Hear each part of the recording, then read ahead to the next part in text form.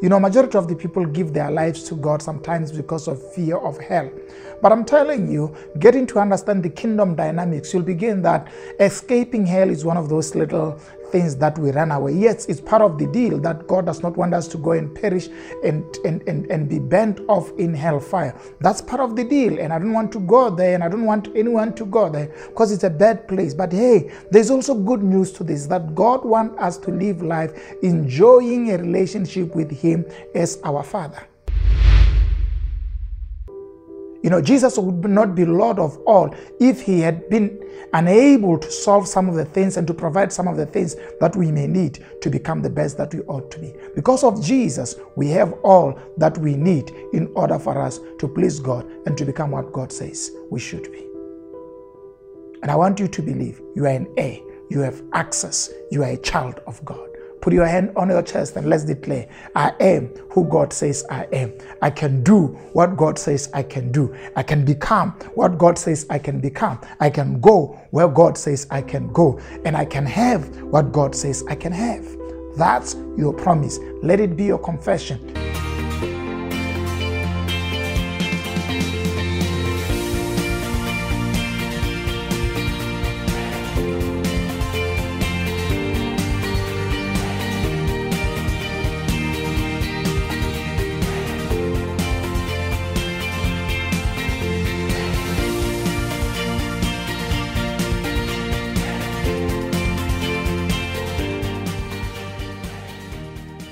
Hello and welcome to Expansion Revolution Nuggets. This is day number 8 and we are looking at God's definition of you. And we are looking at Galatians chapter number 4 verse number 7. It's one of the powerful scriptures you can memorize.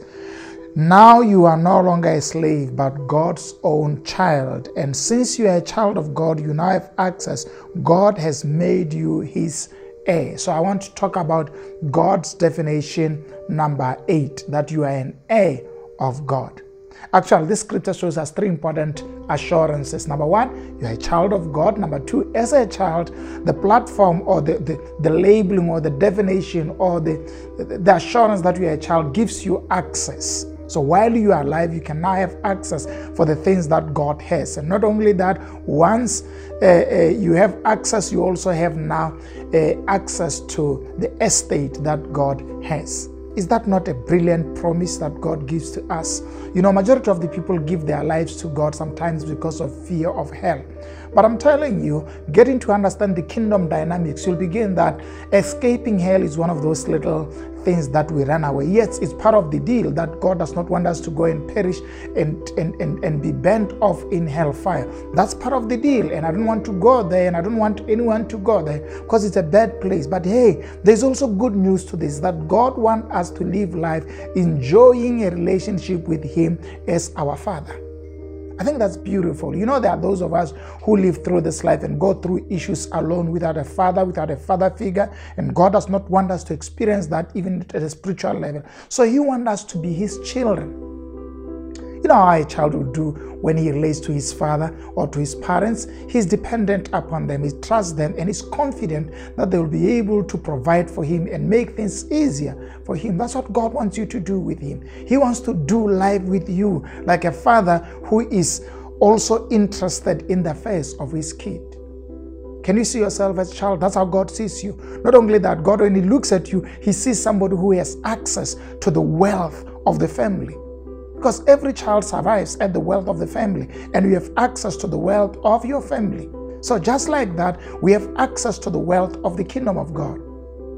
I know that we are not called to wealth, we are called to a relationship with Christ. That's the central thing. But this relationship has benefits, and part of the relationship is that as a son who now have access to the wealth of the family, you should also enjoy being on earth.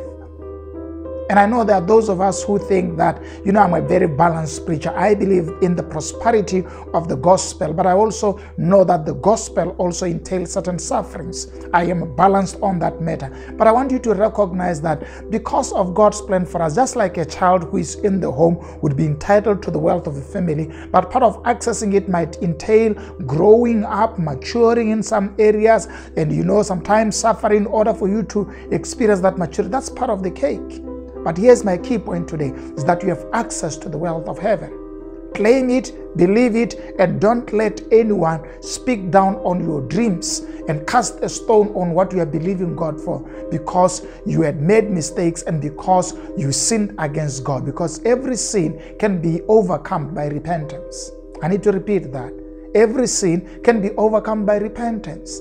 And I think if you're fully in love with your Father, when you have made mistakes or committed sins, you'd come out of them because you want to have a good relationship with your Father. You don't keep going back there because you know it affects the relationship that you want to enjoy. So God says you are a child. But here's what I want to go to. He says you are an heir, which means you have access to the estate of God. We don't need to live this life feeling like, no, we are struggling, we are making ends to meet. We need to have faith that we have access to the estate of the heavens. We need to recognize that Jesus died so that we may have access to all that we need for us to become the best that God wants us to be. I think I like that. Jesus died so that we may all have access to all that we need to become the best versions that God wants us to be. That's powerful. Jesus would not be Lord of all if he had been unable to solve some of the things and to provide some of the things that we may need to become the best that we ought to be. Because of Jesus, we have all that we need in order for us to please God and to become what God says we should be. And I want you to believe you are an heir. You have access. You are a child of God. Put your hand on your chest and let's declare, I am who God says I am. I can do what God says I can do. I can become what God says I can become. I can go where God says I can go. And I can have what God says I can have. That's your promise. Let it be your confession. Throughout this weekend, declare that God is your share. You have what it takes to go where he wants you to go. And you have what it takes to do what he says you can do. You have what it takes to become what he wants you to become. Some of you might be struggling with certain habits and people have said to you, this is who you are. You'd never overcome this habit. You'd never become a better person. I want to declare by the grace of God over you, you are coming out of that situation. The grace of God is going to empower you to overcome that habit and to become the best version God has intended you to be. Let's declare it one more time. I am who God says I am. I can do what God says I can do. I can become what God says I can become. I can have what God says I can have. And I can go where God says I can go. That's your declaration as a child of God. Believe it. You are not what people say you are. You are not what people have failed you and labeled you say you are. You are a child of God. You have access to the things that can empower you to drive towards the destiny that God has created for you.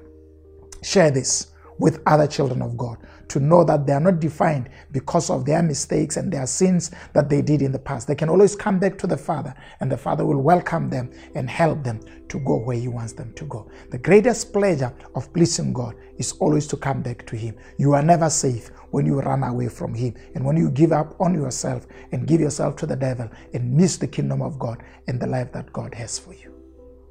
Stand this week believing God has my back and he will strengthen you. Thank you for joining me. Share this message, like it, and send us feedback at oj@ojmatiba@gmail.com. Thank you for joining us. Let's see you again next time.